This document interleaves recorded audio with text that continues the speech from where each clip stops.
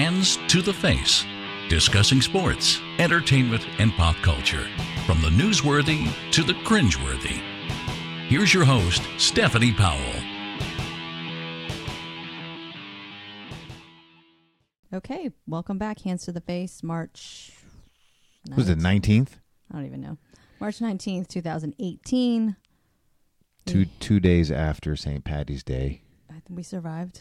We did. And apparently somewhere in Chicago they turned the rivers green or something like that. Did you see that? I was like, whatever. I don't follow St. Patrick's Day. I wore my Larry Bird jersey to the gym, and that was enough. And we all had green on.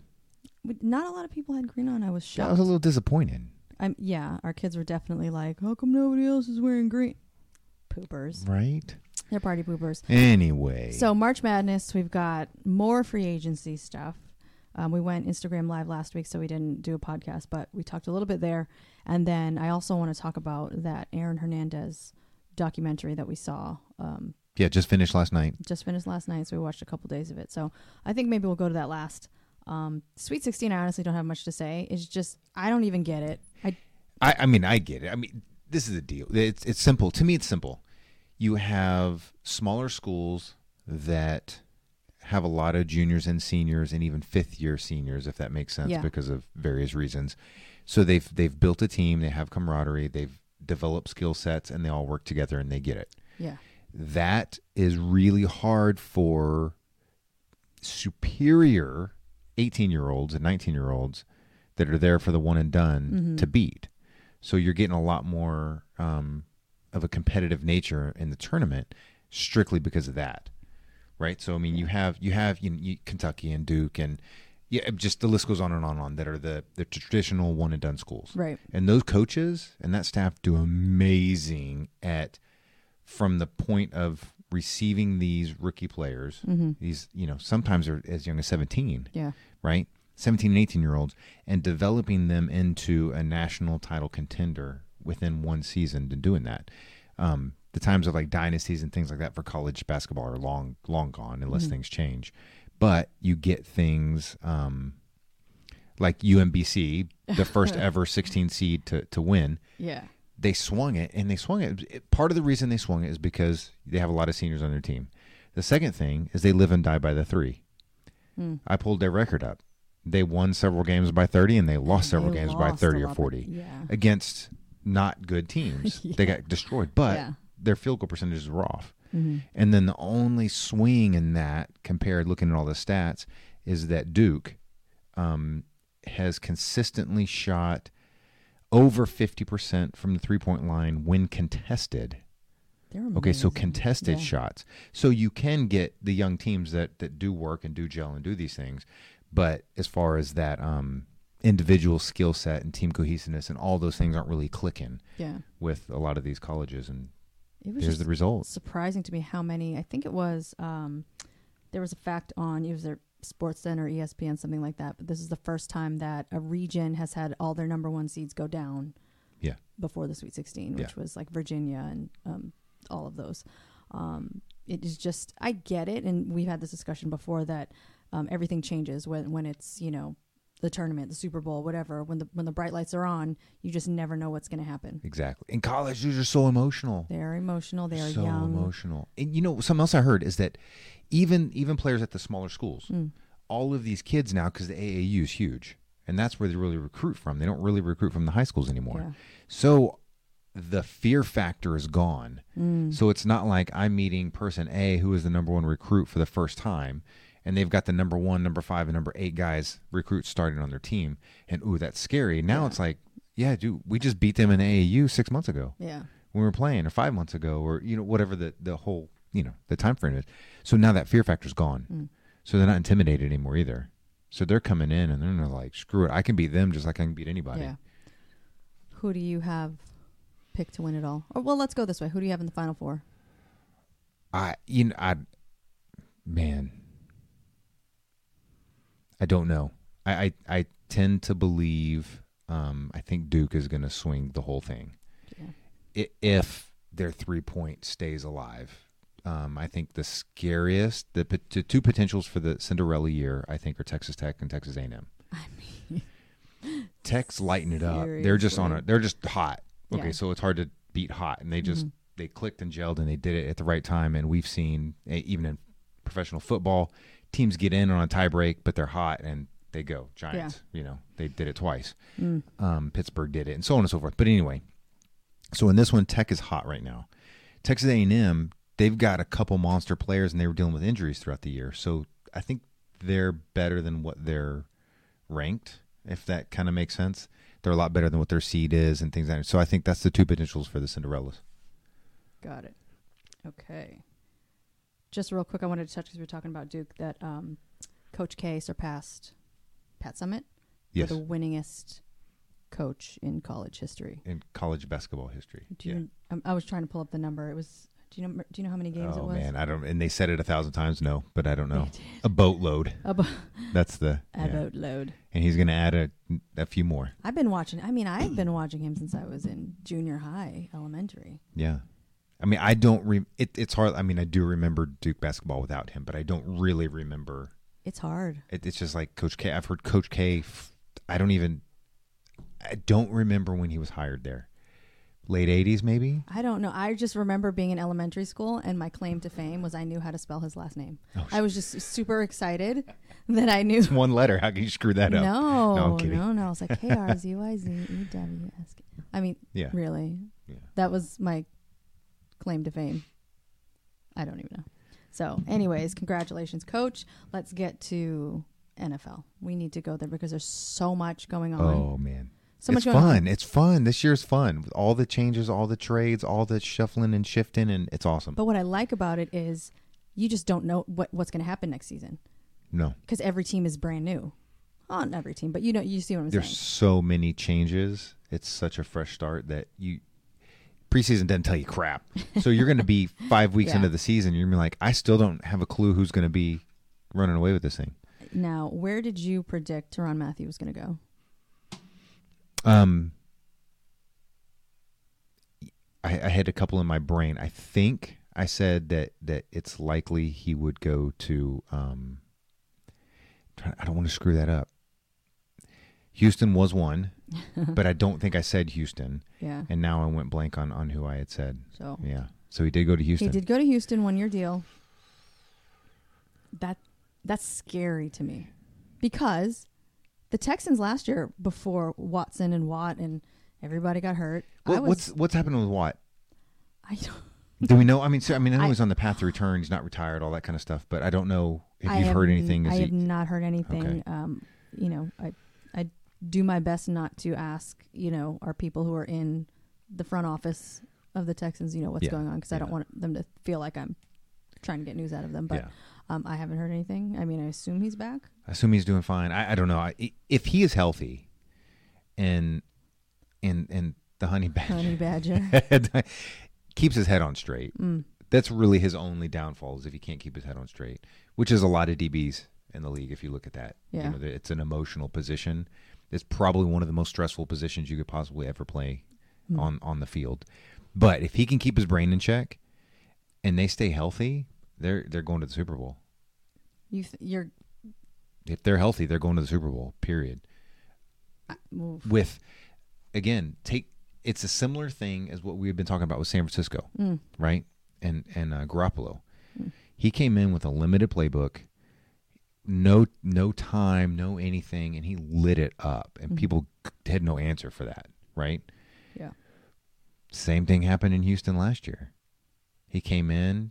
He had sort of an off season. It's weird with OTA. You don't get a lot of time, right? Yeah. He had a couple of preseason games, kind of gets it dumped on his lap, and lights it up for half a season. I mean, I'm excited about Deshaun Watson. I'm not saying I'm not. So, health is a huge thing. I mean, now he's had both knees, right? One in college and one now. Yeah. So that's a huge question mark. He could be fine for 20 years, but whatever. We don't know. Assuming health, and assuming Honey Badger keeps his head on straight, and assuming J.J. Watt is healthy, right? So all of this is based on health. They're done. Nobody's going to beat them. I'll say playoffs. I won't say Super Bowl. Oof, okay.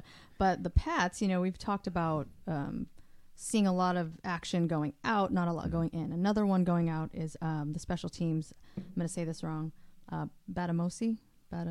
Yeah. Special teams. Yeah. He's out. Yeah. To the Texans, 2 years, $6.25 million, which makes him the highest paid special teams player. What happened with Slater? Do we know yet? He visited with the Steelers. That's all I know. Okay. I haven't heard anything yet. But that was. And those guys are big, special teams guys, especially the Patriots. They have a lot of impact. The Pats, strive on their special teams and what they do on special teams, and they win a lot of games due to special teams. Yeah. So these guys are huge from an emotional standpoint. From a skill and money standpoint, they've been there too long. Again, Patriots are about business. Yeah. If you get somebody that's a rating of a 87 as opposed to an 89, and you save $2 million a year, they're going to save $2 million a year, and hopefully develop them up. What do you think about the McCourty? That's fun. It's fun to see. I mean, it helps. McCourty is not a replacement for Amendola. No. Right? Okay, he's just a different kind of player. But he's still streaky. He's still quick. He's got amazing hands. And he's going to be there with his brother. So they're going to be playing it up because it's just cool and it's unique. What is your opinion on the acquisition of Jeremy Hill? They got a steal.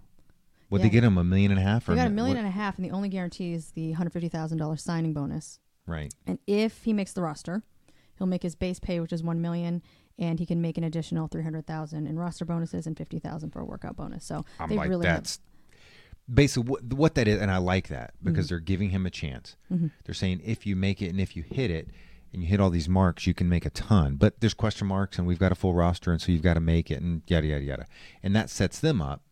So he's going to get his league minimum, which he may not have gotten right anyway. It gives him a chance. And if he performs really well and he still doesn't make the roster, it increases his trade. Right? So that really helps him and the Patriots long term. So right. It's a steal. Patriots are they're smart. They're such good business people. They picked up 2 really good offensive linemen. So 1 out, 2 in. Like we said in our Instagram live, I just don't think that anyone does it better. They know how to draft well. They know how to develop. They know how to find hidden talent. So it's like, okay, although we may be losing you and you, we're going to pick up 3 or 4 different, other people that we can develop that, keep us under the cap. Yeah. It keeps them under the cap, well under the cap, right? They can take care of the players they need to take care of. It's from a business perspective, they've got it down. And then this year's really going to be a telltale sign because they've had some pretty big changes, so to speak, some big roster changes, coaches changes, and things. So, coaching changes. Yeah, Tommy's going to be 41. Let's not go there. Speaking of coaches going out, so my beloved Matt Patricia, obviously in Detroit, yes, he picked up another expat, LeGarrette Blount, 1 year, $2 million. They're looking at Frank Gore. Yeah, he visited. So that's interesting. And they're doing that, like we said before, as far as running backs and the value of them, is the way they're doing it now in the NFL, not in college, but in the NFL, is that running back by committee, and it's showing to be successful. You have rested guys; they can put more into it. They're not banged up as much. They don't get injured as much. It just goes around and around and around. Yes, they wind up getting paid a little bit less, and which kind of stinks for them, but still getting paid. I mean, $2 million a year to. He's not at the height of his career by any means. Right. But, so, yeah, if they pick him and Gore, if they got him, but if they pick up Gore too,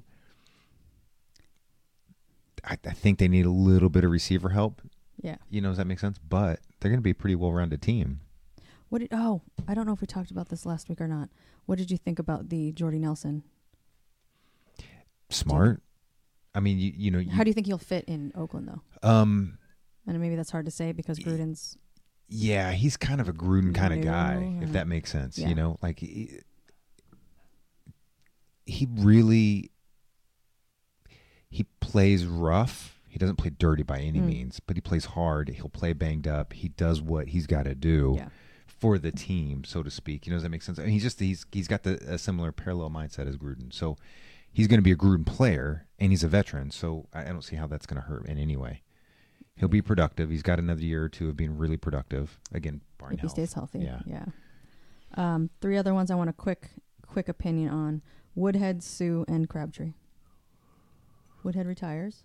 Yeah. Do you think that was smart. timing appropriate? Yeah, I was a little surprised he didn't retire last year. With all the head trauma and stuff like that he was talking about and going back and forth. So, awesome player, good guy. The whole. I mean, I just hope he's healthy. Does that makes sense? I hope the CTE and all that kind of stuff doesn't screw his life up. Crabtree is a mental case. I mean, he is. He's a problem. The Ravens are picking him up for 3 years. Yeah, he'll put some stats up. He's gonna make a few great plays, but he's gonna stir shit up, which I just don't like. I don't enjoy that. 3 years, 21. Did I write that right? 21 million, 15 million in the first 2 years, and then blah blah blah blah blah. Yeah, it was somewhere around that. I don't remember the numbers exactly because I've seen so many numbers the last few days. But yeah, that's. Yeah, okay. I know. Anyways, the big news this morning was the Jets giving away the farm, basically, to the Colts. I mean, I thought I heard it wrong when I first started. So they gave away the number 6 pick, 2 second rounders, and then a second rounder in the 2019 draft for a number 3 pick. They moved and don't just say for a number 3 pick because they were the number 6 already. So they moved up, right? So they went from 6 to 3. So that shows, I mean, how desperate they are to get. I would assume a quarterback. That's all the assumptions. Well, the GM had attended pro day for Mayfield and Rosen. Yeah. And then he was planning on going to see Allen and Darnold as well at their pro days because those have not occurred yet. So all signs point to that. They want a quarterback. So this is so I posted on your thing, Jets, Jets. I think they sealed their doom. I think they've positioned themselves that they are going to be a massive failure for the next 3 to 4 years because of this. Because they gave away so much. Yeah. I think they were on the cusp of being a good team. Yeah. Because you got to think, they had the number 6, and they had 2 second rounders this year. Yes. Okay. So their biggest quarterback production, they weren't that bad with their quarterback production. They were, I think, 14th or 17th in the league. Okay, that's not bad. You can deal with that. They were the 4th. They had the 4th fewest plays run from scrimmage of all teams. Okay, and then there were some ties and stuff, so you could say that. So they're 28th in the league in number of plays run, but they had the most sacks per capita when you factor that in. Yeah, they were like number 6 or 7 in sacks allowed overall. But when you say you're the least, when you factor in the number of plays that you actually ran, they allowed the most sacks per play, so to speak, if that makes sense. And so when you do that, that says, okay, you have a couple of problems. Your quarterback's not making reads and holding on to it too long, which isn't the case because when you look at all the times at the sacks, it wasn't like he was scrambling and all this other kind of stuff. It's offensive line. They seriously of the help. 5, they need 3. Yeah. They need 4, but they really need 3. Okay, what'd you just do? Yeah. You traded all that away to get a quarterback? I don't give a shit if you get the best quarterback in the history of all time that's got an exoskeleton and it can't be hurt. I would rather try to get a deal for Nick Foles than trade away the farm for Darnold, Allen, Rosen, or Mayfield. And this is, and listen to a couple of shows and reading some articles about it, is that several of the guys were like, if you know exactly who you're going for and moving to 3 gets you there, then okay, it's cool. You're getting your guy. Right. Well, here's the deal. All offseason, the whole thing, the Jets were all Allen. Okay, so what did the Giants do the second the Jets moved up to 3? We won him. So now Allen's projected to go number 2, which means likely the Jets are not getting the guy they wanted. Right. Unless they work something out with the Jets, which means they're giving, with the Giants, which means they're giving you more away. The hell is, I'm like I said, I don't care if you put the freaking Incredible Hulk as your quarterback in the backfield. You're going to get destroyed if you don't have an offensive line. They're done. Okay, so the conversation now is that 1, 2, and 3 are most likely going to be quarterbacks that go, right? So Darnold, Allen, Rosen, and maybe Mayfield, depending on what these teams need. I just I'm not overly excited about any of them. I'm not. I mean, you've said you like Darnold physically. Yeah, I like Darnold. He's got some things to work on, but who doesn't coming out? I mean, seriously, right? He's good. So you're saying the Jets wanted Allen? That was their guy. They wanted Allen out of Wyoming. Yeah, and that was the whole thing going up to it. And as soon as they got that trade, the Giants were like, "Hey, that's That's business. Hilarious. Hey, the New York rivalry, right?" But if that's a deal, I'm just like, man, now. A lot of the specialists are saying Mayfield is the best quarterback in the draft. I mean, if his head is on straight, yeah, he's got that potential. But I hate drafting on potential. I hate drafting on potential, and I also feel like most quarterbacks that come out of the draft with a big head don't fare very well when they get into the league. Right. Right? Look at some of the greats and how humble they were coming out of the draft. Now, Brady was a 6th-round draft pick. And that's an anomaly. I mean, I know we always use it, we always use that kind of stuff and what we talk about. But the reality is that is so far from normal. You can't. Peyton Manning. Yeah. I love me some Peyton. Very few first pick quarterbacks in the draft. I'm not just going to say number one. Very few of the number one quarterback picked ever pan out to be the great that they're supposed to be. That's freaking amazing. I know. That's such an interesting stat. So I want to close on this Aaron Hernandez thing that we saw over the weekend. If you guys didn't see it, it was on Oxygen Network. It's Aaron Hernandez Uncovered. And it's a documentary, and the people that they speak to are everyone from Aaron Hernandez's fiance. They speak to his defense attorney on the double murder trial. They speak to some of the detectives, some of the local Boston reporters who have been embedded in, all of this stuff. And a couple other attorneys that weren't related. And it kind of laid out the timeline in, because, this was years ago. The murder was committed in 2013. The trial was 2015, I believe. So, yes. And then was it just last year? When did he commit suicide? Last year. It was last year. April, May of last year. Okay.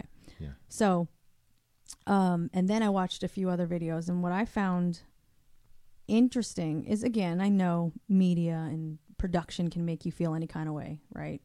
I just remember being from Boston, watching it all unfold, and how I was, not excited, that's wrong.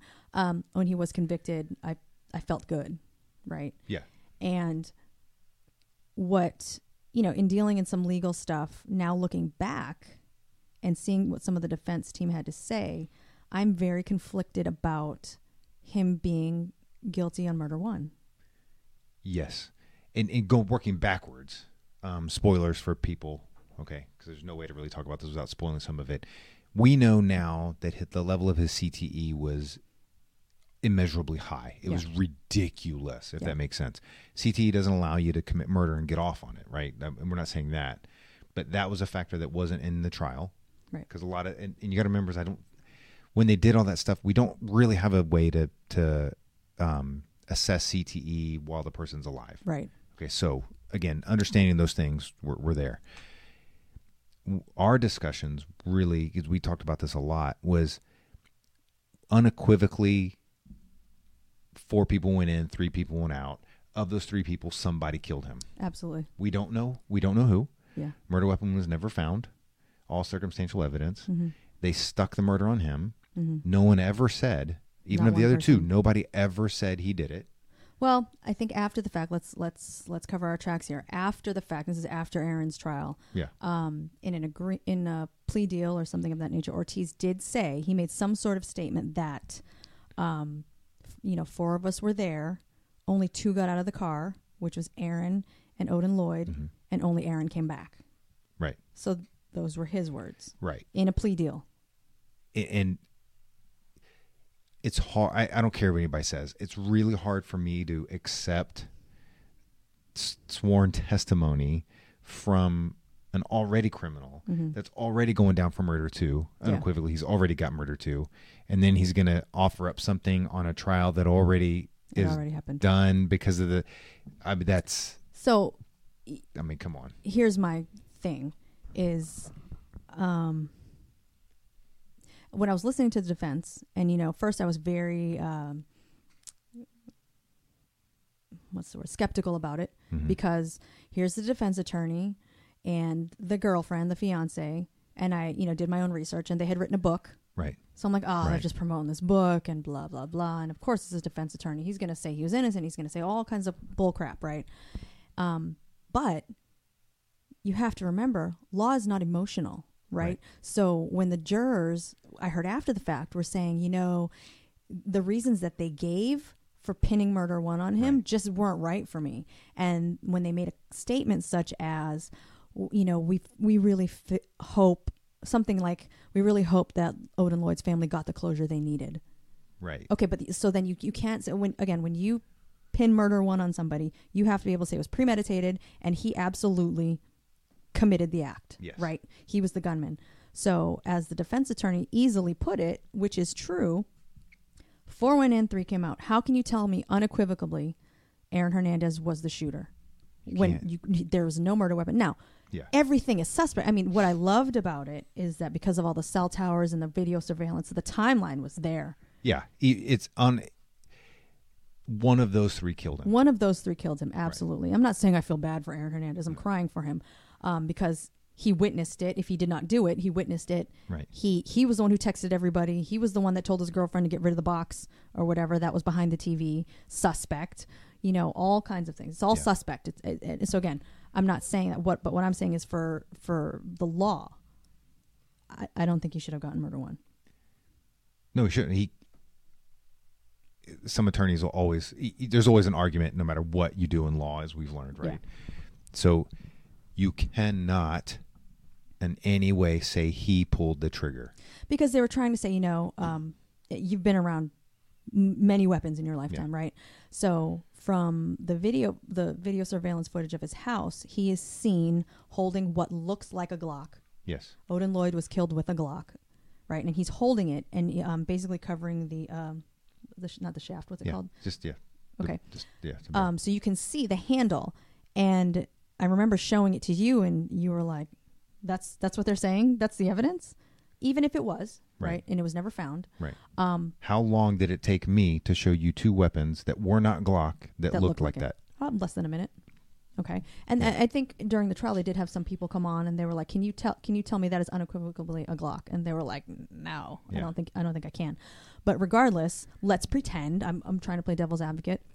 All 3 of them were there. Somebody did it. You can see very clearly they come into the house. Mm-hmm. He goes in and he kind of takes a left to go downstairs into the basement, comes back up.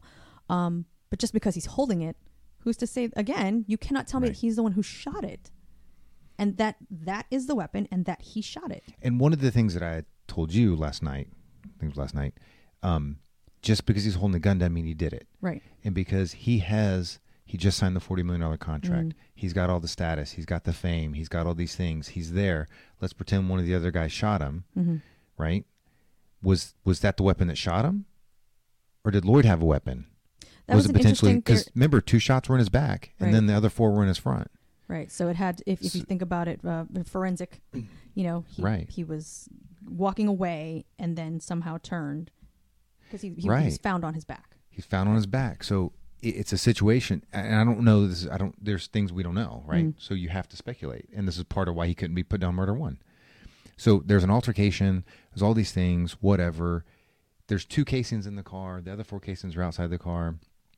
What's to say Lloyd wasn't heated, got out, and pulled a weapon, pulled his firearm to shoot, just got shot first. Maybe he fumbled with it. Maybe there's a million reasons because we know they were high. Yeah. So we're pretty positive they were high. They admitted to it, so we can say they were high. They found a half-smoked blunt and with Hernandez's DNA. Right. There. So they were high, some fumbling around, some shit happened. We don't know if they're drunk or not, but still, put all that stuff together. Maybe Lloyd was reaching for a gun. They were yelling. He's like, "I'm going to shoot your ass. I'm going to blah, blah, blah. I'm going to do this."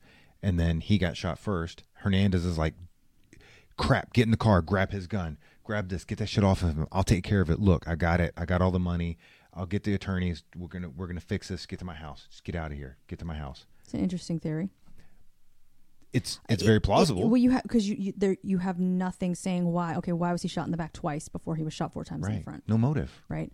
There is no. Well, I don't remember all the facts, and I don't remember if there was something going on with Wallace and Odin Lloyd with drugs or what have you. But why? And again, this was the jurors thing. Yeah. They just raised enough question to be like, well, why would he get them all together? Why would he be the one to go pick them up? Why did he bring them out to this industrial park a half a mile from his house? Well, in reality is if you're going to murder one premeditated, if you're in a premeditated fashion going to murder somebody, why do you need your other 2 guys? There wasn't a struggle. No, but there wasn't anything like plan this. Why are you going to go involve other people just to involve? Like that doesn't make sense because if he's really going to take care of Lloyd, he's going to kill. I mean, his fiance's sister and then they're dating. I mean, you've got infinite opportunity to get this guy alone. Yeah. And it wouldn't be awkward and it wouldn't be weird. Yeah, I mean, I'm saying, like, there's so many things. Enough questions are raised from the defense that there was just a lot of holes. And then, he did get off. That was the other thing that I found so interesting. Then he was up for the double murder trial. Yeah. Which the first set of jurors had no idea about, right, because they didn't want to taint the whole thing. Right. Double murder trial, new attorney. They had a star witness who was the guy who supposedly Aaron shot in the face, right, in Florida, right? So he's the star witness. He was there. He places Aaron at the scene of the crime with a gun and says he did it. And he gets off. Yeah. So you go from... Well, they shredded his... Right, but that's credibility. That's how interesting the legal system is to me. It has everything to do with the jurors, everything to do with how the defense and the prosecution lay out the case, and how many holes you can put in the story. And really, this is the wrong way to put it, playing the jury. Yeah. Right, because this guy gives great detail. This is what happened. This is where we're going. He told me to do this. I leaned my seat back. Blah blah blah. He reached over me. And even Jose Baez, the defense attorney, was like, this guy was good. He was prepared. His story was straight, blah, blah, blah, blah, blah. They raised enough question about his credibility, just his credibility alone, that he's a gangbanger, and here's some text messages that he sent in the past. He's on the stand, very eloquent, very well-spoken, but very coached, obviously. Yes. And that was the whole point, is that it was coached. It didn't seem authentic. And then part of his testimony that the body came across, no, it was just his hand, no this. And so there was all these things that weren't matching up. Yeah, but that was to me, that was flimsy.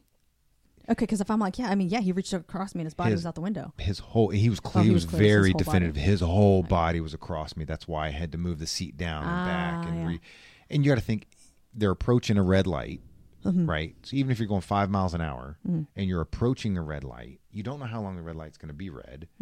And he's going to just tap him and you're instantly going to be like, no, I mean, I feel like if even right now you're like, yo, get back. I'm like, oh, shoot. What? There's going to be it's if that was the case and they knew what was going to happen and he was like, okay, this is what we're going to do. Right.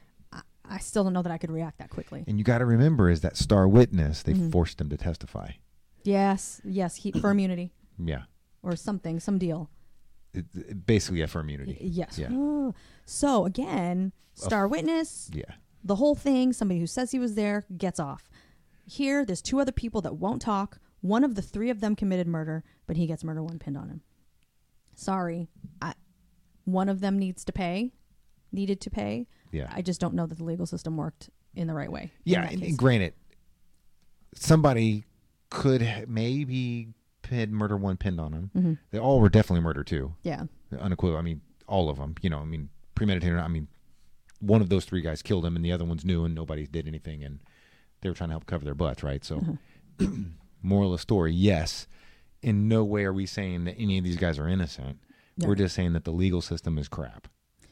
In that regard, because murder one, premeditated with intent. I mean, they did it. Like I told you, remember I said, let's take 3 marbles, put them in a metal tin, shake the crap out of it, and you tell me which one made the loudest bang. There's no way to know. You can't. There's no way to know. So, again, based on my recollection of the facts and the documentary, in my opinion, it was the wrong decision. Yeah, absolutely, okay? So then the other thing that I found interesting, there was speculation, but it kept getting shot down. Now, you knew this. I had never heard about it until the case, and then until last night when it was confirmed. So it was confirmed by one of the defense team of the double murder trial. So Aaron's attorney, who was a gay man, either has been or was married, to another man. Has been for like 30 years. For about 30 years. And the reason I'm saying that is it was in the story because the prosecution was trying to use Aaron's sexuality against him. So anyways, the point is he confirmed that Aaron was in fact a quote gay man, bisexual, but a gay man, and he was very conflicted about it. They had many talks about it, blah, blah, blah. I had no idea. They had an ex-girlfriend from Florida that said that she suspected that she saw text messages when she confronted him about it. He denied it. But then I think during the trial, she started sending him letters, and he confirmed in there that, you caught me, kind of not haha, but like kind of whatever, you knew, you caught me. So you go from this guy who's had a lot of troubles. His dad died. He was molested as a child, never really dealt with it, whether or not he's involved in gangs or hard life or whatever. And he's bisexual. Yeah. Right. And insane levels of CTE. Insane levels of CTE. So you put all of that together. Again, please, I am not excusing what he did or may have done or been involved in. Not. But I'm simply saying that these are things I had no idea of, right? So then, because it never made sense to me that after the double murder trial, when he was, let off, very happy, very excited, this new lease on life, they firmly believed, him and his fiance, that, okay, if we can get off on this one, we're going to appeal the Odin Lloyd one. And they did appeal it. It was an open appeal. There was an open appeal in which, in the state of Massachusetts, if the person who committed or was charged, convicted, or whatever of the murder, and there's an appeal, if they die, was it just die or commit suicide? Did it matter how they died? If they just die. If they just die, the conviction is overturned. Yeah. It didn't exist. Innocent. Yeah. So he knew that is what was being said. So he goes from double murder, cleared, this new lease on life. He spoke to his attorney that same day. But this is where I don't know how I feel about this. So there was a Boston reporter, right? I think for the Globe, I'm not sure, is on a radio show, or podcast radio show. And we believe it was leaked from the prosecution because they were pissed that they couldn't use that information about him being bisexual. She makes a statement to these guys like, so why didn't you have the boyfriend on? Like, he's gay, right? Yeah. Boom. She outed him. Yeah. She outed him. It's everywhere.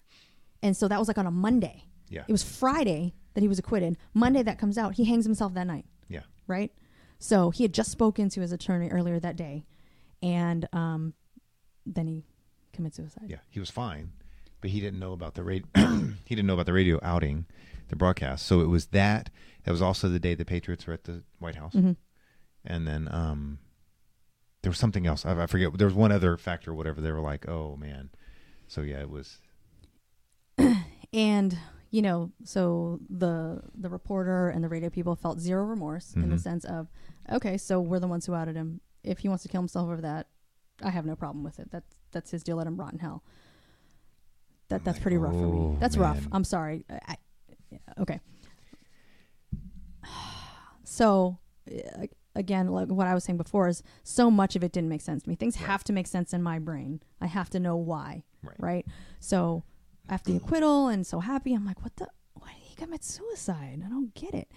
But when you CTE and the whole thing, and let's pretend that he gets the appeal goes through and he's out. He's out. He's out literally as a gay man. Yeah. He's out of all his money. Yeah. He's going to be millions of dollars in debt. Now his fiance, who did not know he was bisexual, knows he's bisexual.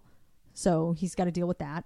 Mm-hmm. So you contend that probably like, hey, in that state, he's found out, and it's kind of like he's locked in this, 7 foot by 7 foot box, however big it was. So that's got to screw with you. And now the gay and the whole thing and and it just, it triggers, right? Yeah. And he's like, you know what? There's nothing left for me. At least this way, if I kill myself, my daughter will be taken care of. She'll be taken care of. I'll be acquitted. My name is done. I'm going to be in misery for the rest of my life, my natural life. So let me do this. And he was already on suicide watch before that. Well, I thought they said early he was on. never. Okay. Then he wasn't at that point in time. Okay. But when he first went in, he was on suicide watch. Okay. He had expressed suicide various occasions before the trial. Mm-hmm. So he was already suffering from severe symptoms of severe CTE. Yeah. He was suicidal. He's already suicidal. Mm. So you take that. He's already suicidal. And he's getting in there and he's like, I'm outed. My life is screwed. Everything's destroyed. I'm millions of dollars in debt. My fiance could take me for everything that I could possibly earn in the future, right? Because nobody's going to side with him now at this point because of all of the history of the cases and all this other stuff. So he was like, if I kill myself, like most policies, that's 2 or 5 years into your policy. If suicide is there, you still get the payout. So name cleared, gets the I'm sure multi-million-dollar payout from his insurance. So everybody's taken care of. His name is exonerated. He doesn't have to suffer the rest of his life. We learned with Junior Seau what he was going through with CTE, and that wasn't as bad as what Hernandez had living. Yeah. So you put all that in, it makes sense. It quote unquote makes sense. In a CTE delusional mind, that makes perfect sense. Can you be that calculated when you're in a delusional state? Again, from the planning of it to the Bible verses to how he plans it. When you're delusional, can all of that can that coexist? Yeah, okay. Absolutely, yeah. So I really, when it ended, I was sad is the wrong word. I felt sad for, the legal system and sad for the truth for every family, for the double murder family, for Odin Lloyd's family, for everybody wants some sort of closure, right? Yeah. He knew the truth. He absolutely Ernest knew the Wallace truth. also knew the truth, and so did Ortiz. I feel like in his suicide verses and all this stuff, there would have been a hint that if he pulled the trigger, it would have come out. Yeah, like he would have apologized, or not apologized, but he would have said something. I really feel like if he did it, he would have done something. He would have said something. He would have. Do you think so? Even though he was trying to, like you're saying, his name was cleared. It wouldn't matter if you're dead; still would have been cleared. Right, but if you're in that state and you're thinking, my name will be cleared, why would you say, P.S. I did do it? A lot of people in that, when they're going to commit suicide, they always let out something that everybody needs to know. Yeah. So, anyways, watch it if you can. I'm sure it's on demand. Oxygen, Aaron Hernandez, Uncovered. And on oxygen.com, they have a lot of the outtakes and more information. And that's where I watched those clips. I watched the jurors, and it made my stomach turn. Yeah. Because, let's pretend anybody, if you're sitting in front of a jury and it's your life, that they have to decide on, and they're like, well, I just felt like he should have known. And you're like, no, there's no emotion in law. Holy crap. Yeah, it's not a feel thing. That's not how it works. Yeah. Oh, man. And so that was really upsetting to me. Yeah. So, anyways, that's my opinion. I'm sure you'll have something to say about it. But thanks again for watching, listening. YouTube, SoundCloud, Google Play Music, now on iHeartRadio. And I wonder what the Jets' tombstone is going to look like by about week 5 or 6. It's going to say, the goddamn Jets. Bye-bye, Jets. We'll see. You're usually right about most things. If you're not, then I am. So we'll see. See, so and these quarterback stuff, come on, man. I'm pretty much batting 1,000 on I'm those. watching the Giants right now. I'm watching their every move is what I'm doing. Yeah. So, all right, guys. I'm interested to see what happens with the brackets. Everybody's is jacked up. Don't even play. Everybody, let everybody start weekend, over. Yeah, it was done. I don't think there was one live bracket after the first weekend. Right. First round. Sorry. I would really have liked to have been that person that bet $800 on UMBC. Is that it? UMBC. Yeah. It's paid out 16-8. That's nice. That's very nice. That's nice. All right, guys, we're out of here. Jason Powell, Stephanie Powell, hands to the face. Have a great week. Peace.